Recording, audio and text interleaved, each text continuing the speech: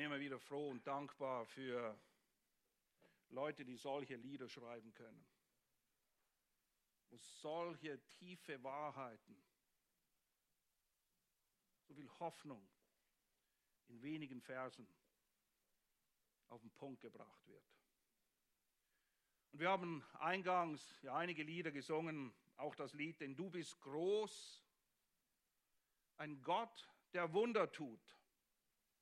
Das stimmt. Das ist so. Nochmal, das gewaltigste Wunder ist, dass ein heiliger Gott Sünder errettet. Wir sind immer noch in Matthäus 10 und dort werden wir ebenfalls Zeugen davon, wie Wunder getan werden. Wir werden auch Zeugen davon, wie Jesus seine mit Namen genannten 12 Apostel aussendet und ihnen, diesen 12, ausdrücklich, ausschließlich, spezifisch, direkt Macht gibt, Wunder zu tun und nichts Geringes. Okay? Bei weitem nichts Geringes. In Matthäus 10, Vers 8 lesen wir Folgendes. Matthäus 10, Vers 8. Heilt Kranke. Und in Matthäus 10, Vers 2 heißt es, dass er ihnen Macht gab. Jede Krankheit, egal was es gibt, jede Art physischer, seelischer Krankheit, Gebrechen zu heilen. Alles.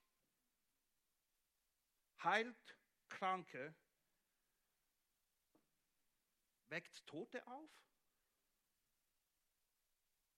Ernst? Ja. Ja, die 12 hatten Macht, die 12, Tote aufzuwecken. Reinigt Aussätzige, was ein Ding der Unmöglichkeit war. Niemand hat je davon gehört, außer durch Christus selbst oder die Apostel, die er speziell dazu befähigt hat. Treibt Dämonen aus. Das ist schon ein ziemliches Repertoire an Wundern. Und er gibt ihnen die Macht dazu, den 12. Aber das ist noch nicht alles. Ihnen, den 12. und einige, die dann noch nachfolgen, aber speziell ihnen wurde mittels direkter Offenbarung von Gott auch das Evangelium anvertraut. Und auf diesem Evangelium wurde die Gemeinde gebaut. Wir lesen das in Epheser 2,20, dass die Gemeinde gegründet ist auf der Grundlage, auf dem Fundament der Apostel und Propheten. Die Frage, mit der wir uns beschäftigt haben, und der Titel der zweiteiligen Predigtreihe ist der gleiche wie letztes Mal, wir werden sie heute abschließen, die Frage, die beantwortet werden muss in aller Klarheit: Gibt es heute noch Apostel? Diese Art von Apostel, oder wie wir sie letztes Mal genannt haben, Apostel. Denn Apostel sind grundsätzlich Gesandte, das sind wir alle, aber das hier ist eine spezielle Truppe, die Apostel. Nun, wir haben uns zuerst mit der Situation, mit der Ausgangslage grundsätzlich beschäftigt und gemerkt, es gibt Gemeinsamkeiten zwischen Apostel, Propheten, Hirten, Lehrern und Evangelisten, nämlich erstens, sie alle reden das Wort Gottes. Und zweitens, von allen gibt es Fälschungen. Seit jeher, von allen gab es falsche Hirten, falsche Apostel, falsche Propheten. Und nicht nur es gibt sie immer noch. Es gibt sie immer noch. Deshalb, das war unser zweiter Punkt, dürfen wir die eindringlichen Warnungen, die absolut klar sind und überall von Anfang bis Ende in der Bibel zu finden sind, nicht übersehen und auch nicht ignorieren. Wir finden sie im AT, wir finden sie im NT. Es wird immer wieder davor gewarnt, ich lese nur auszugsweise eine AT- und eine NT-Stelle, Jeremia 5,30. Entsetzliches und Schauderhaftes ist im Land geschehen. Die Propheten weissagen falsch. Und die Priester herrschen unter ihrer Leitung. Die haben sich verbündet. Die geistlichen Leiter des Volkes reden Falsches. Und mein Volk liebt es so. Dann fragt der Prophet, was aber werdet ihr tun am Ende von all dem? Wie soll denn die Sache enden, wenn das so zu und her geht? Und in 2. Korinther 11, 3-4 schreibt Paulus aus einem tiefen, inneren, ernsten, aufrichtigen Anliegen und Sorge um die Geschwister in der Gemeinde in Korinth Folgendes. Ich fürchte,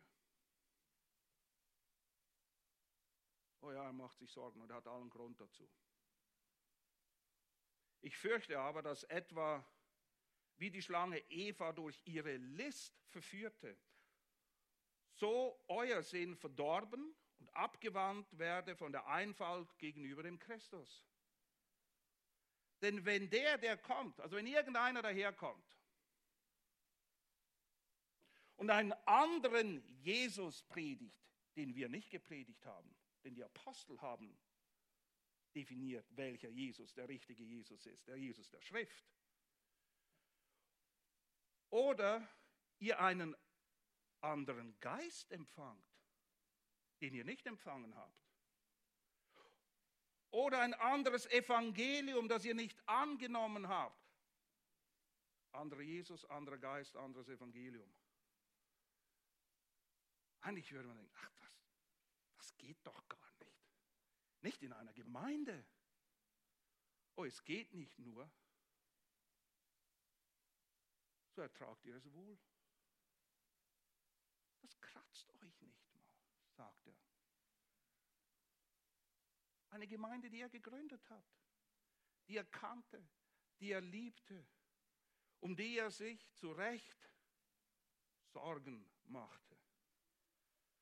Und wisst ihr, Religion hat nichts zu tun mit lebendigem Glauben. Die Menschen sind alle religiös, weil sie von Gott so gemacht wurden, okay? Die Menschen sind als anbetende Geschöpfe kreiert. Die Frage ist nur, was beten sie an? Und Religion mag ähnlich aussehen wie lebendiger Glaube. Ist es aber nicht.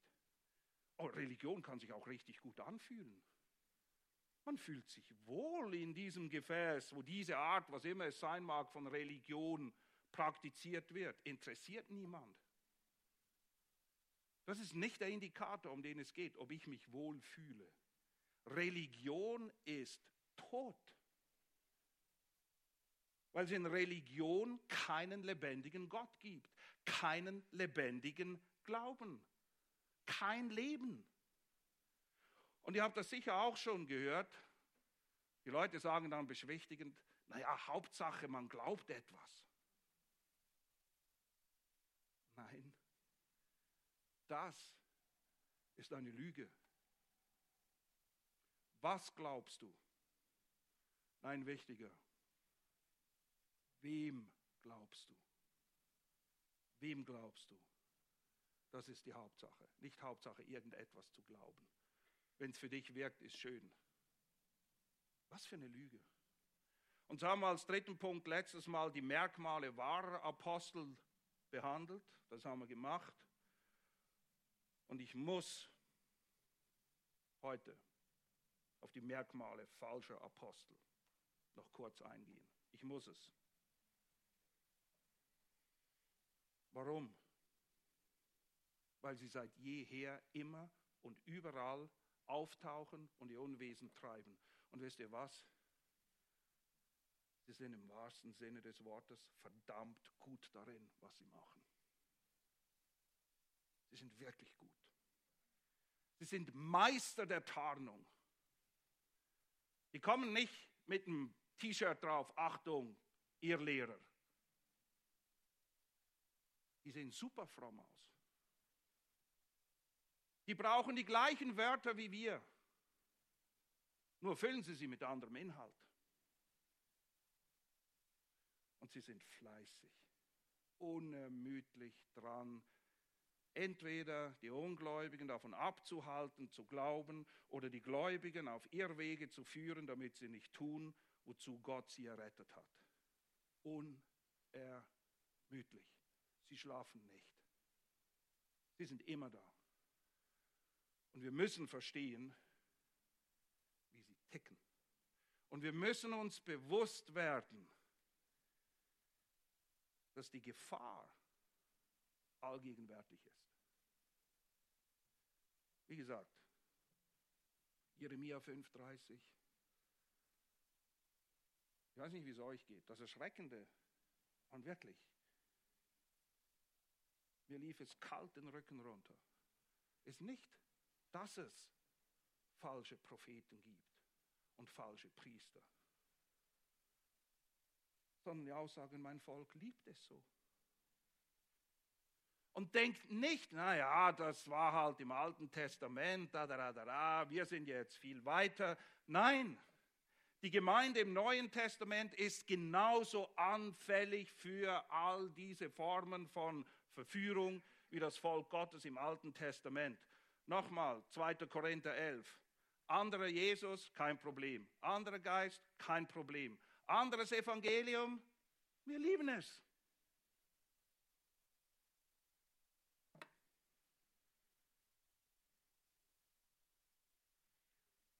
Das Erschreckende, das Fatale, das Todbringende an dieser ganzen Geschichte, falsche Lehrer, Irrlehrer oder einfach Schwätzer, die sich nicht überlegen und sich selbst in den Mittelpunkt stellen wollen und denken, die Welt dreht sich um sie. Man realisiert es oft gar nicht, was passiert, offensichtlich. Es tut ja auch nicht wirklich weh. Es ist nicht, wie wenn du dir den Arm brichst. Man erträgt es wohl. Das passiert in der Gemeinde, meine Freunde. Und wir dürfen nicht denken, wir seien in irgendeiner Form besser oder gefeit davor. Wir müssen aber gewappnet sein. Wir müssen verstehen, wie die Sache sich wirklich verhält. Denn Irrlehrer, falsche Lehrer, müßiges, böses Geschwätz. Und hier müssen wir unterscheiden. Nicht jeder, der verwirrt ist in seinem Verständnis der Schrift, ist per se gleich ein Irrlehrer, okay? Aber die Auswirkungen von falscher Lehre, von verdrehten Dingen, die Frucht ist nie gut. Und egal ob mit Absicht oder aus Unwissenheit, egal ob aus Absicht oder Unwissenheit über Dinge geredet wird, die nicht wahr, oh, das ist schon sehr hilfreich. Ist es wahr? Weiß ich, dass es wahr ist? Wenn wir über Dinge reden, die nicht wahr sind, nicht würdig, nicht gerecht, nicht rein, nicht lieblich, nicht wohllautend, nicht tugendhaft, diese Aufzählung stammt aus Philipper 4,8, dann sind wir Träger und Verbreiter einer schlimmen, schleichenden, höchst ansteckenden Krankheit dadurch.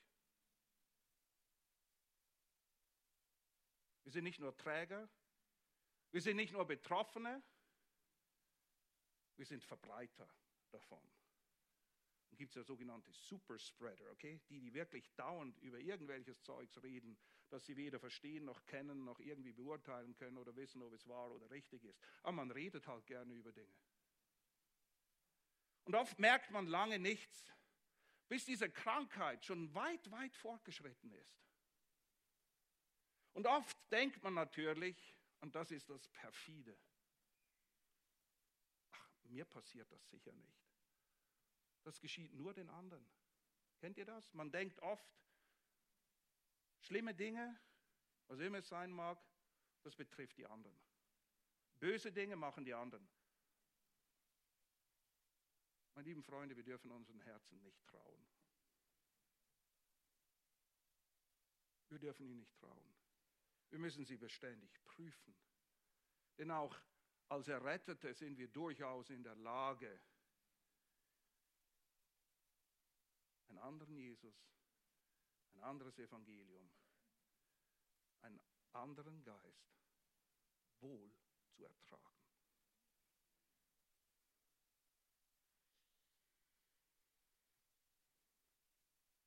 Ich weiß, die Korinther haben nicht den besten Ruf, aber wir tun gut daran, sie so zu sehen, wie Paulus sie sieht. Wie sieht er sie? 1. Korinther 1. 4-9. Ich danke meinem Gott alle Zeit euretwegen für die Gnade Gottes, die euch gegeben ist in Christus Jesus, dass ihr in allem reich gemacht worden seid, in allem Wort und aller Erkenntnis, wie das Zeugnis des Christus unter euch befestigt worden ist, sodass ihr an keiner Gnadengabe Mangel habt, indem ihr die Offenbarung unseres Herrn Jesus Christus erwartet, der euch befestigen wird, bis ans Ende, dass ihr untadelig seid an dem Tag unseres Herrn Jesus Christus. Gott ist treu, der euch, durch den ihr berufen worden seid, in die Gemeinschaft seines Sohnes. Diese Gemeinde hatte alles. Man kann alles haben und nichts begreifen. Nichts mit dem anfangen. Die hatten alles. Sie hatten keinen Mangel, weder an Wort noch Erkenntnis noch Gnade. Nichts.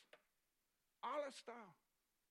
Und doch ertragen sie einen anderen Jesus, einen anderen Geist und ein anderes Evangelium wohl. Wenn euch das nicht aufschreckt, weiß ich nicht, was uns aufschrecken soll. Das Perfide ist, dass wir denken, das passiert den anderen, mir nicht. Nein, wir müssen auf der Hut sein und wir müssen uns ganz der Gnade Gottes anvertrauen, weil sonst können wir genauso, und es kann ganz schnell gehen, auch dort landen.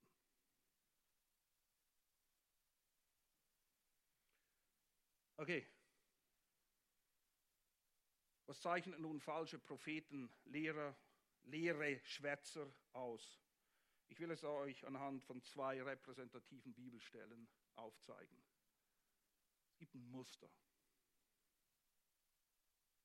Die erste Stelle ist 2. Petrus, Kapitel 2, 1-3. 2. Petrus, Kapitel 2, 1-3.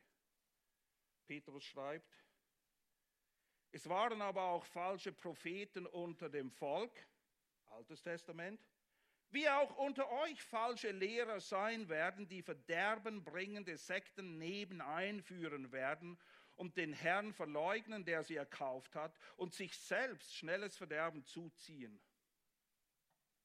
Und viele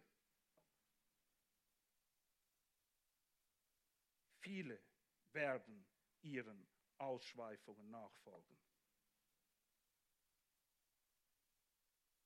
derentwegen der Weg der Wahrheit verlässert werden wird. Und durch Habsucht werden sie euch ausbeuten mit erdichteten Worten. Oh, die können reden, das kannst du mir glauben. Aber es sind erdichtete Worte und nicht Wort Gottes. Denen das Gericht von alters her nicht zögert und ihr Verderben schlummert nicht. Okay. Was ist das Muster?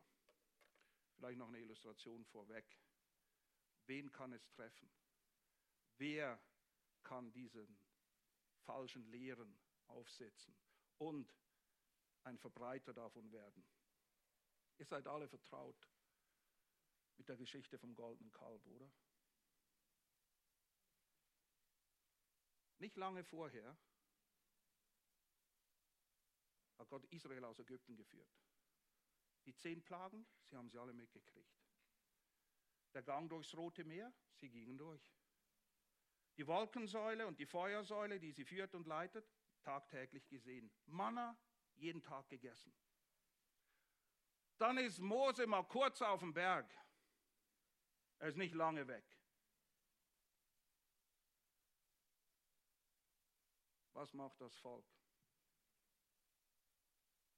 Wer ist der Anführer der Geschichte? Aaron. Wer war Aaron? Der Hohepriester. Der Hohepriester, okay? Und nicht nur, dass sie dieses goldene Kalb machen. Sie tanzen darum herum, angeleitet von Aaron. Und was singen sie? Du bist unser Gott, der uns aus Ägypten geführt hat. Stehen euch die Haare zu Berge? Sie sollten es. So schnell kann es gehen. Und es kann, entschuldigt, in Anführungs- und Schlusszeichen, die Besten erwischen, wenn wir nicht aufpassen.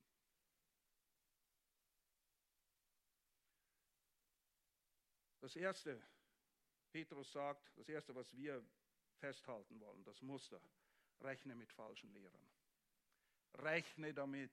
Sei nicht naiv und denke, wir seien hier ein geschütztes Biotop und nichts davon würde hier je eindringen können. Er sagt, beim alten Volk, beim Volk war es so, bei euch wird es auch so sein. Paulus in Apostelgeschichte 20, ich weiß, dass nach meinem Abschied reißende Wölfe von außen und aus eurer Mitte verdrehte Männer aufstehen werden. Es ist ein Fakt. Okay, das ist das allererste. Wisst ihr, wer sich keiner Gefahr bewusst ist, sieht auch keinen Grund, sich davor zu schützen oder sich zu wappnen oder darauf vorzubereiten oder dann auch richtig zu reagieren. Rechne damit. Zweitens, die verderbenbringende Sekten neben einführen. Sekten, Speziallehren, Sekten, Parteiung, sie trennen, sie bringen Trennung in die Gemeinde, weil sie plötzlich mehr Einsicht, mehr Einblick, tieferes Wissen haben. Nichts Neues, die Gnostiker haben im 1. Jahrhundert ihr Unwesen getrieben, viele in die Irre geführt. Erstens, rechne mit ihnen. Zweitens, achte darauf, die Leute, die Parteiung in die Gemeinde bringen. Die wissen alles besser. Und sie lassen sich auch nichts von irgendjemand sagen. Ich und Gott ist ihr Ding. Gott hat mir gesagt, Gott hat mir aufs Herz gelegt. Und sie denken keinen Moment darüber nach, was es für Auswirkungen für die Gemeinde als Ganzes hat. Das ist ein zweites Merkmal. Und wir lesen davon auch im Kolosser 2 so deutlich. Ich weiß, das ist eine harte Botschaft, ist mir klar. Aber wir müssen sie hören und wir müssen sie verstehen. In allen Briefen wird davor gewarnt. Aus gutem Grund. Kolosser 2, Vers 22 bis 23 beschreibt sehr treffend. Und ich lese aus der NGÜ. Wer solchen Forderungen nachkommt,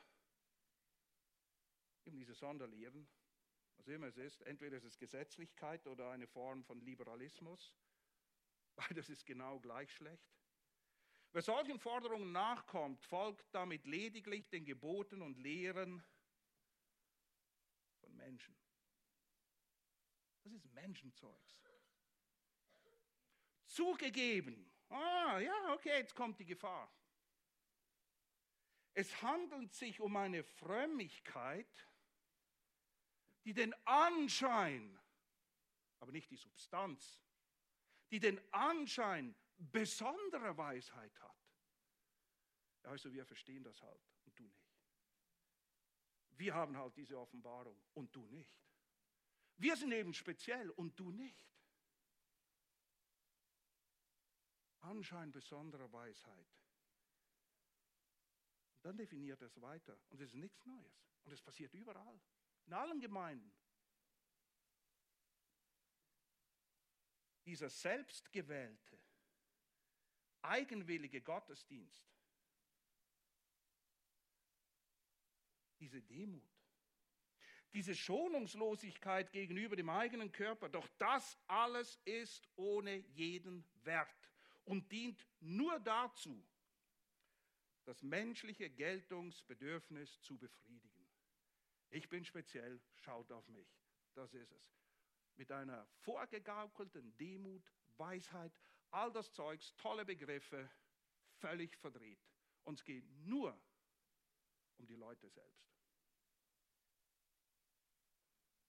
Ist fies die Geschichte, ja, ich weiß. Deshalb müssen wir verstehen. Drittens, die Folge davon, Petrus sagt, den Herrn verleugnen, der sie erkauft hat. Es ist nur eine Frage der Zeit, bis sie den Herrn verleugnen. Wiederum, wie subtil das geschieht, das zeige ich euch in der zweiten Bibelstelle, zu der wir gleich kommen. Es ist so zum Kotzen. Wirklich. Es ist so elend. Viertens. Und viele werden ihren Ausschweifungen nachfolgen. Oh ja, sie werden eine Gefolgschaft haben. Heißt gar nichts. Ausschweifung kann Ausschweifung in Liberalismus, aber es kann auch Ausschweifung in Gesetzlichkeit sein. Punkt ist, sie entfernen sich vom Wort Gottes. Sie entfernen sich vom schmalen Weg. Sie entfernen sich vom Heiligen Geist, vom wahren Evangelium und vom echten Herrn Jesus Christus. Und kreieren, und das ist per Definition, einen Götzen. Und meistens sind sie der Götze. Denn mit ihnen steht und fällt die Wahrheit am Schluss. Was auch oft der Fall ist, und man kann es überall beobachten, Vers 3, und durch Habsucht werden sie euch ausbeuten. Viele dieser Sektenführer, viele dieser Oberspezialisten leben in Saus und Braus. Je mehr Geld du ihnen gibst, desto mehr beten sie für dich, dass du geheilt wirst. Es ist so böse, abgrundtief. Diese ganze Wort des Glaubensbewegung, wo Leute kommen, die ein Problem haben, denen es wirklich schlecht geht und irgendwelchen Irrlehren aufsitzen, die ihnen sagen, wenn du genug Glauben hast, dann wirst du geheilt oder deine Frau wird geheilt oder deine Kinder werden geheilt. Und übrigens, falls du nicht genug Glauben hast, gib mir ein bisschen Geld, dann glaube ich für dich und dann wirst du geheilt. Dein Geld ist weg, deine Krankheit bleibt. Denn es gibt keine dieser Apostel mehr, die über diese Macht verfügen und heilen können, okay? Und sie spielen mit dem Gewissen, den Hoffnungen der Menschen und es ist einfach nur böse. Ich weiß nicht, ob es heiligen Zorn gibt. Es gibt ihn. Ich weiß nicht, ob wir Menschen ihn haben können. Aber das Nächste, was ich mir vorstellen kann, ist, wenn ich solche Leute vor Augen habe. Wie kaputt ist das? Wie abgrundtief böse und verwerflich. Und letztendlich, und da landet es immer, Vers 3, sie kommen mit erdichteten Worten. Sie verdrehen die Wahrheit. Sie reden ihr Wort, nicht mehr das Wort Gottes. Erdichtet. Schöne Gedichte. Ja, es gibt tolle Gedichte. Nett aufgesagt, gut präsentiert. Falsch. Falsch. Aber das Gericht kommt. Denen das Gericht von Alters her nicht zögert und ihr Verderben schlummert nicht. Es wird kommen. Ich wünsche mir manchmal, dass wir ein bisschen früher kommen bei gewissen Leuten, ganz ehrlich gesagt. Ja. Wenn du siehst, wie Leute manipuliert werden, physisch, psychisch kaputt gemacht werden von solchen Leuten, kann ich nur auf zwei Arten beten. Entweder das wäre der bevorzugte Weg, Herr, gib ihnen Gnade, dass sie die Wahrheit erkennen, oder sonst nehmen sie weg. Gott entscheidet, welche und wie er Gebete erhört. Und diese Leute, wie gesagt, viele folgen ihnen nach, es gibt sie immer wieder, man hört immer wieder kommt jemand und sagt, hast du von denen oder diesen oder jenen gehört? Und du denkst, echt? Was gibt es nicht alles? Aber lasst euch nicht durch ihre Scheinheiligkeit und ihren vermeintlichen Erfolg, nur weil jemand bei ihnen ist, heißt noch lange nicht, dass es richtig ist. Lasst euch nicht dadurch hinters Licht führen, sondern ich möchte dich daran erinnern, was der weiseste Mann der Welt schon mal diesbezüglich gesagt hat. Wir finden es in Prediger 8,11. Weil das Urteil über böse Taten nicht schnell vollzogen wird. Und wisst ihr, wir sind froh und auch ich bin froh. Römer sagt, wir sollen nicht selbst Rache üben, sondern das ist am Herrn. Er weiß, wann, was und was in den Herzen der Leute vorgeht. Aber Tatsache ist, unter der Sonne, da wo wir sind, weil das Urteil über böse Taten nicht schnell vollzogen wird, Darum ist das Herz der Menschenkinder in ihnen voll Böses zu tun. Weil ein Sünder 100-mal Böses tut und doch seine Tage verlängert. Er kommt davon damit. Obgleich ich weiß, dass es denen, die Gott fürchten, wohlergehen wird, weil sie sich vor ihm fürchten. Aber dem Gottlosen wird es nicht wohlergehen und er wird dem Schatten gleich seine Tage nicht verlängern, weil er sich vor Gott nicht fürchtet.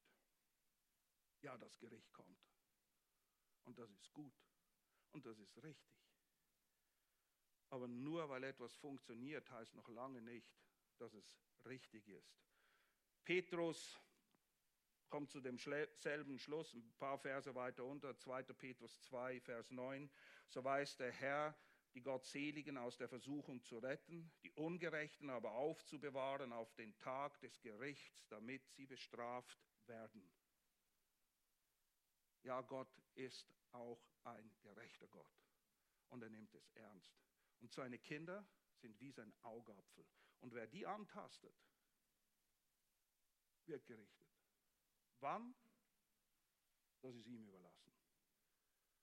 Aber es ist sicher, dass es kommt. Und die zweite Bibelstelle, die uns aufzeigt, wie falsche Propheten und Apostel, Schwätzer vorgehen, ist 2. Timotheus 3, 1-5. Ein Pastoralbrief.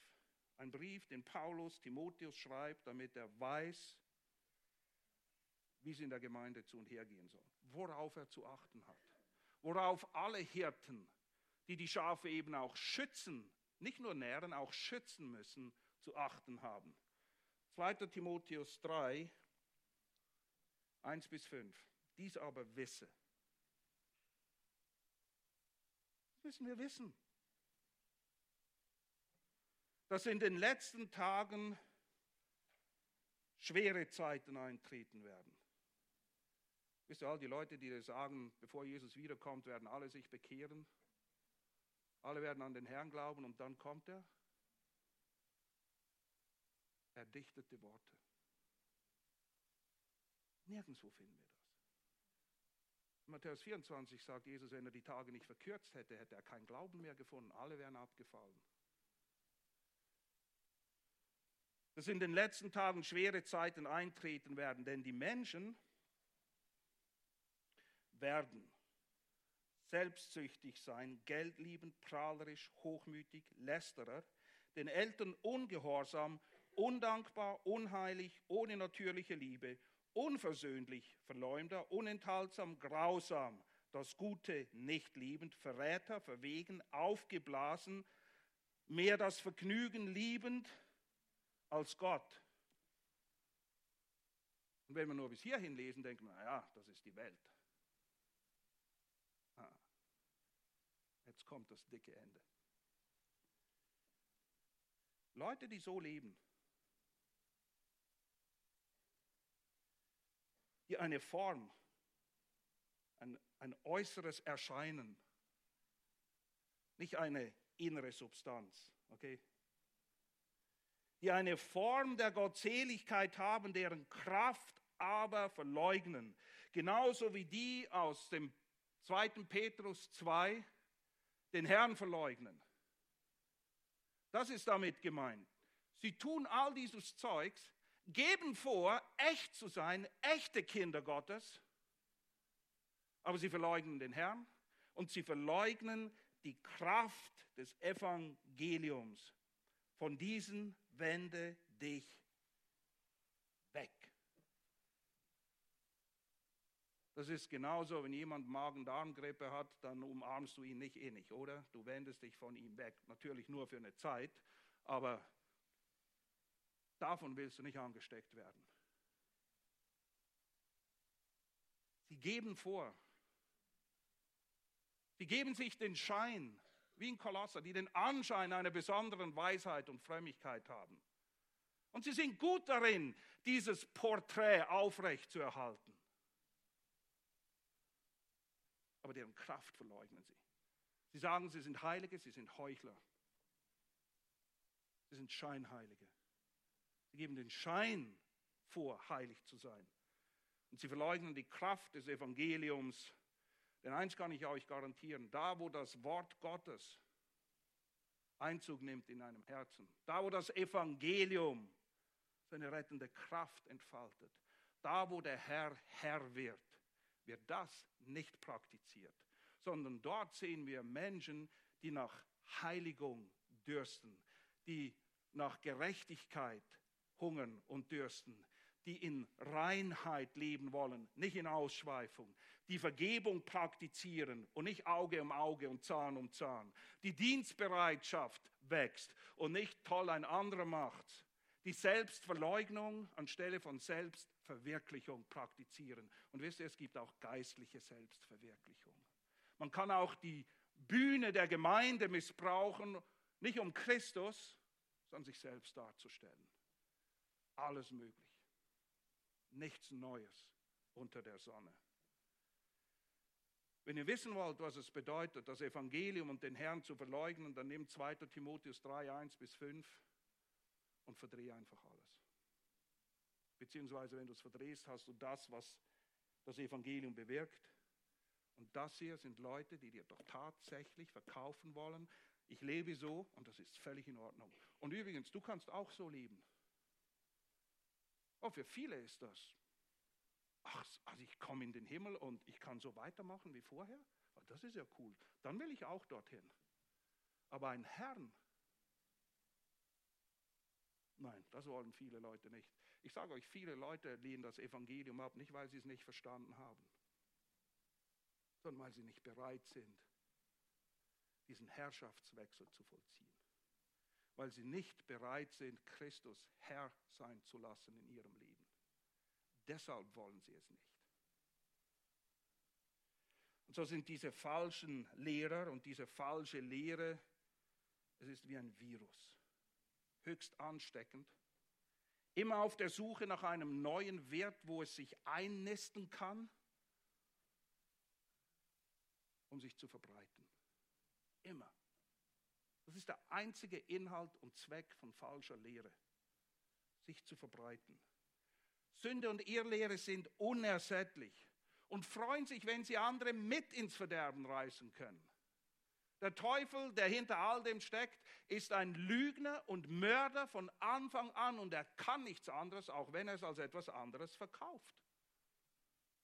Und wie geschieht nun diese Verführung? Nun, Paulus erklärt es ein Kapitel weiter im Pastoralbrief in 2. Timotheus 4, 1-5. Dort schreibt er, ich bezeuge ernstlich vor Gott und Christus Jesus, der richten wird Lebende und Tote und bei der Erscheinung und seinem Reich. Okay, was ist das Erste? Predige das Wort, nicht das erdichtete Wort. Predige das Wort, halte darauf zu gelegener und ungelegener Zeit. Was geht mit deiner Predigt, so wie sie Paulus vor Augen hat, einher? Überführung? Überführe, weise ernstlich zurecht, ermahne mit aller Langmut und lehre, mit gesunder Lehre. Also Timotheus, das musst du machen. Denn es wird eine Zeit kommen, da sie die gesunde Lehre nicht ertragen werden, sondern nach ihren eigenen Begierden sich selbst Lehre aufhäufen werden, indem es ihnen in den Ohren kitzelt und sie werden die Ohren von der Wahrheit, vom Herrn, vom Evangelium, vom Heiligen Geist abkehren, sich aber den Fabeln hinwenden. Du aber sei nüchtern. Denke richtig. Du musst die Dinge richtig beurteilen und das können wir nur anhand der Schrift. Sei nüchtern. Lass dich nicht von irgendwelchen Erfahrungsberichten und wunderbarem, weiß ich was, ekstatischem Zeugs dazu verleiten, nur weil jemand sagt, er hätte es erlebt oder vielleicht warst du sogar dabei, als es passiert ist, denken, oh, vielleicht stimmt das ja.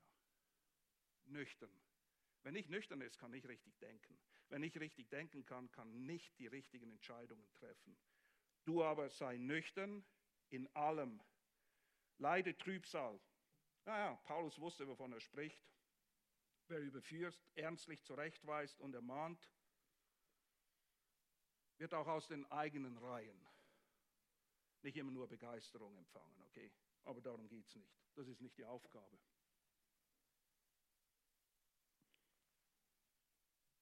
Tue das Werk eines Evangelisten, vollführe deinen Dienst.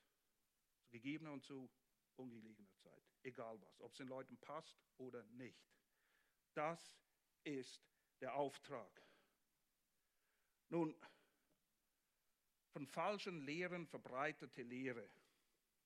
Ein verwässertes bis hin zu einem anderen Evangelium und einem anderen Geist. Hier ist die Abfolge, okay, so läuft das. Zuerst kitzelt es in den Ohren. Oh, das hört sich gut an. Und es schmeichelt meinem Ego. Oh, ich bin gar nicht so schlecht, wie ich dachte. Und es streichelt meine Seele.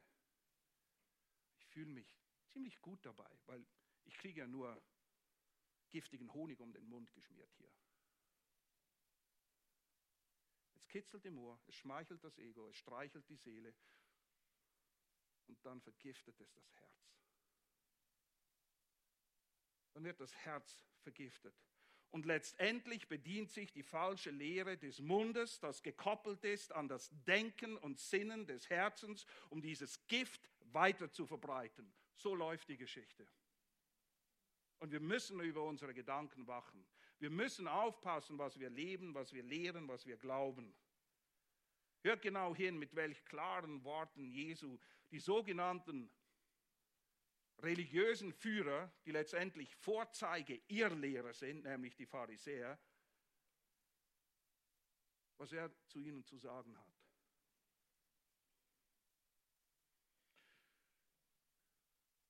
Matthäus 12, ab Vers 34. Ihr Otternbrut. Wie könnt ihr Gutes reden, da ihr böse seid? Sie versuchen es offensichtlich und Jesus sagt, vergiss es, das ist nichts. Denn aus der Fülle des Herzens redet der Mund. Es ist nur eine Frage der Zeit, bis rauskommt, was drin ist. Immer.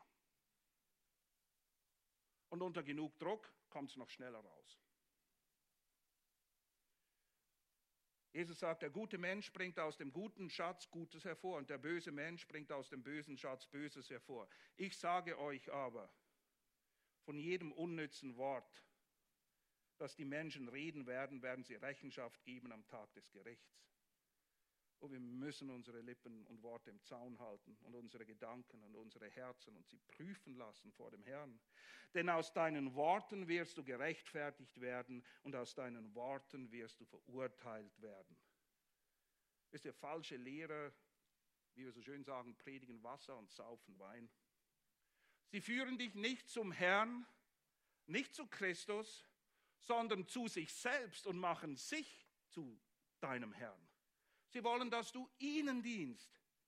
Du wirst abhängig von ihnen, denn nur sie haben Offenbarung von Gott und wissen, was wirklich läuft. Sie fordern schlussendlich nicht Gehorsam gegenüber Gott, sondern du musst ihnen gehorchen. Sie saugen dich aus bis auf den letzten Tropfen wie ein Blutegel. Das geschieht, wenn wir es zulassen. Wahre Apostel und Propheten, Männer, die Gott der Gemeinde gegeben hat, gemäß Epheser 4,11, führen die Kinder Gottes zur Reife in Christus. Sie führen sie vor allem zu Christus. Sie führen sie zum guten Hirten und nehmen sich immer zurück, denn es geht nie um uns, es geht immer um ihn. Immer um ihn. Falsche Propheten, falsche Lehrer und Sektenführer führen Kinder nicht dorthin, sondern halten sie, wie es in Epheser 4 heißt, auch bewusst, mit Absicht, als Unmündige. Als kleine Kinder, die man immer an der Hand nehmen muss, weil sie ja sonst nicht wissen, wie es geht. Das machen sie ganz bewusst. Sie halten die Leute in Unmündigkeit, weil so sind sie viel leichter verführbar und manipulierbar. Sie machen sie abhängig von sich selbst, von ihrer Organisation, von ihren Gesetzen, von sich selbst. Und wisst ihr, wem heute oft, naiverweise und mit aller Bereitwilligkeit Tür und Tor geöffnet wird, um jede Form von irrer Lehre, verwirrter Lehre bis hin zu Irrlehre uneingeschränkt zu verbreiten. Die Internetapostel. Da findest du alles, was dein Herz begehrt und nie braucht. Alles. Weitaus der größte Teil von Irrlehre wird übers Netz verbreitet. Du findest immer etwas, was dir gefällt. Du findest immer etwas, was dich anspricht. Du findest immer etwas, was deine Sicht und deinen Punkt untermauert. Und nein, ich will nicht das Internet verteufeln. Es ist nicht alles schlecht. Aber du musst auf der Hut sein. Nur weil es Google sagt, nur weil es im Internet steht, heißt gar nichts. Es heißt gar nichts. Besser als auf der Hut sein, du musst ein Bereher sein. Was zeichnet die Bereher aus? Wisst ihr, was Bereher sind? Nicht Börek, das ist nicht irgendwie ein türkisches Essen beim Kebabstand, okay? Bereher. Wir lesen von ihnen in Apostelgeschichte 17, Vers 11. Hört zu. Die Juden in Berea waren nicht so voreingenommen wie die in Thessalonik. Mit großer Bereitwilligkeit gingen sie auf das Evangelium von Jesus Christus ein und sie studierten täglich die Heilige Schrift, um zu prüfen, ob das, was Paulus ist ein Apostel, okay? Und sie prüfen, was dieser Apostel Paulus sagt, was er lehrt, ob es mit den Aussagen der Schrift übereinstimmt. Und wisst ihr was? Paulus tadelt sie nicht dafür, er lobt sie dafür. Paulus sagt nicht, ich bin Apostel. Würdest du bitte, was fällt dir ein, mich in Frage zu stellen? Leute, die keine Fragen tolerieren, sind gefährlich. Ich sage es dir gerade raus. Das ist nie gut.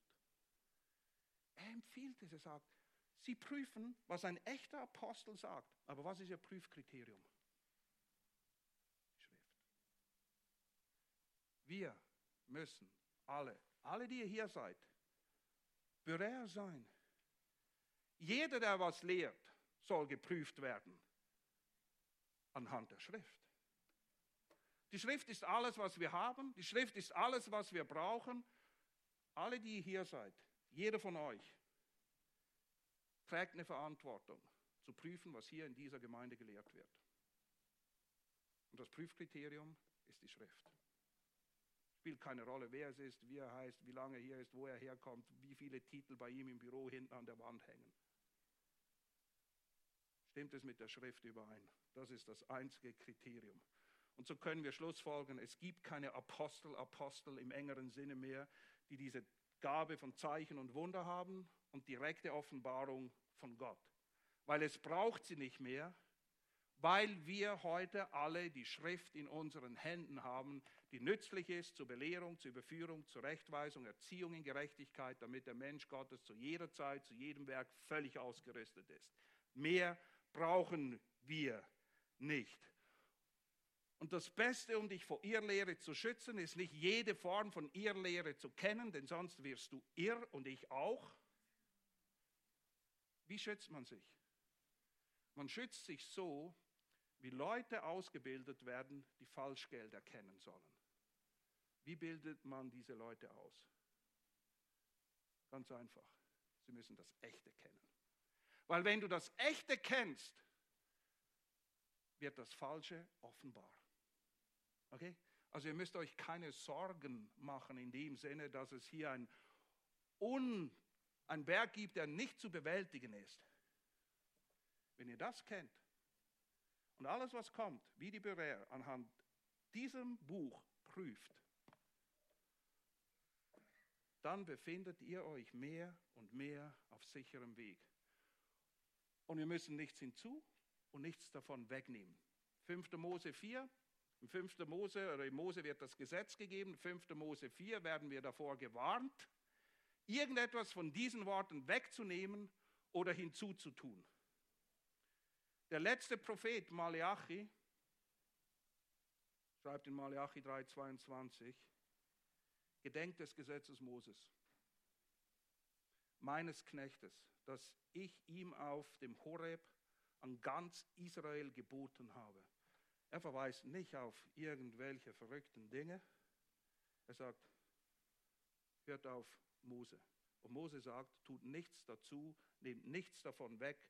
Und in Offenbarung 22,18, ganz am Ende, lesen wir das Gleiche in folgenden Worten. Ich bezeuge jedem, der die Worte der Weissagung dieses Buches hört. Und das ist nicht nur Offenbarung, damit ist der ganze abgeschlossene, vollständige Kanon gemeint. Jeder, der die Weissagung dieses Buches hört.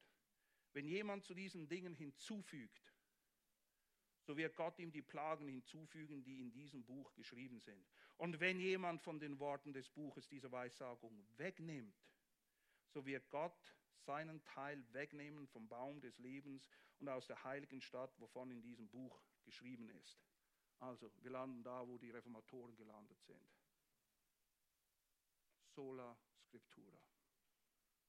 Die Schrift allein. Nicht mehr, aber auch nicht weniger. Nicht mehr und nicht weniger. Das ist alles, was wir brauchen. Das ist alles, was wir haben. Und Gott hat für uns gesorgt in allen Dingen. Lass mich beten. Treuer Gott und Vater.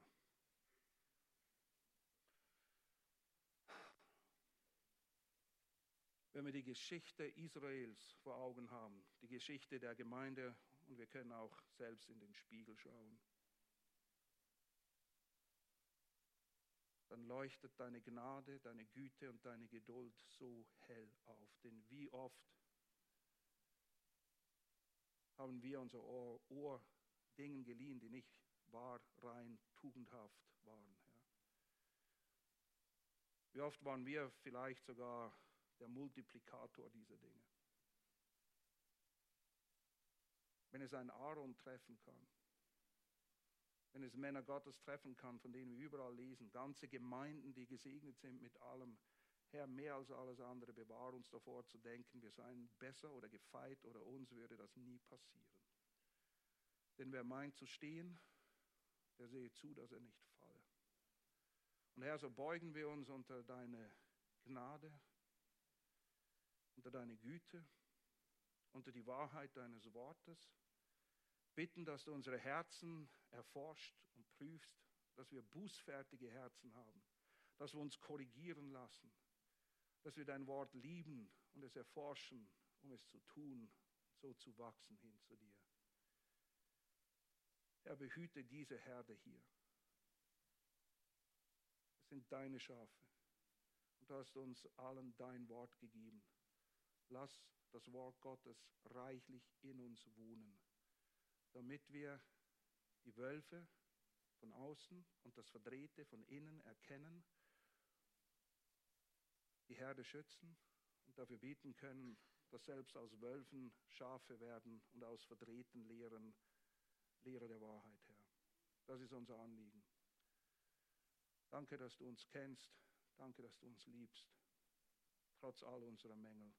Und danke, dass du uns sicher ans Ziel führst, Herr.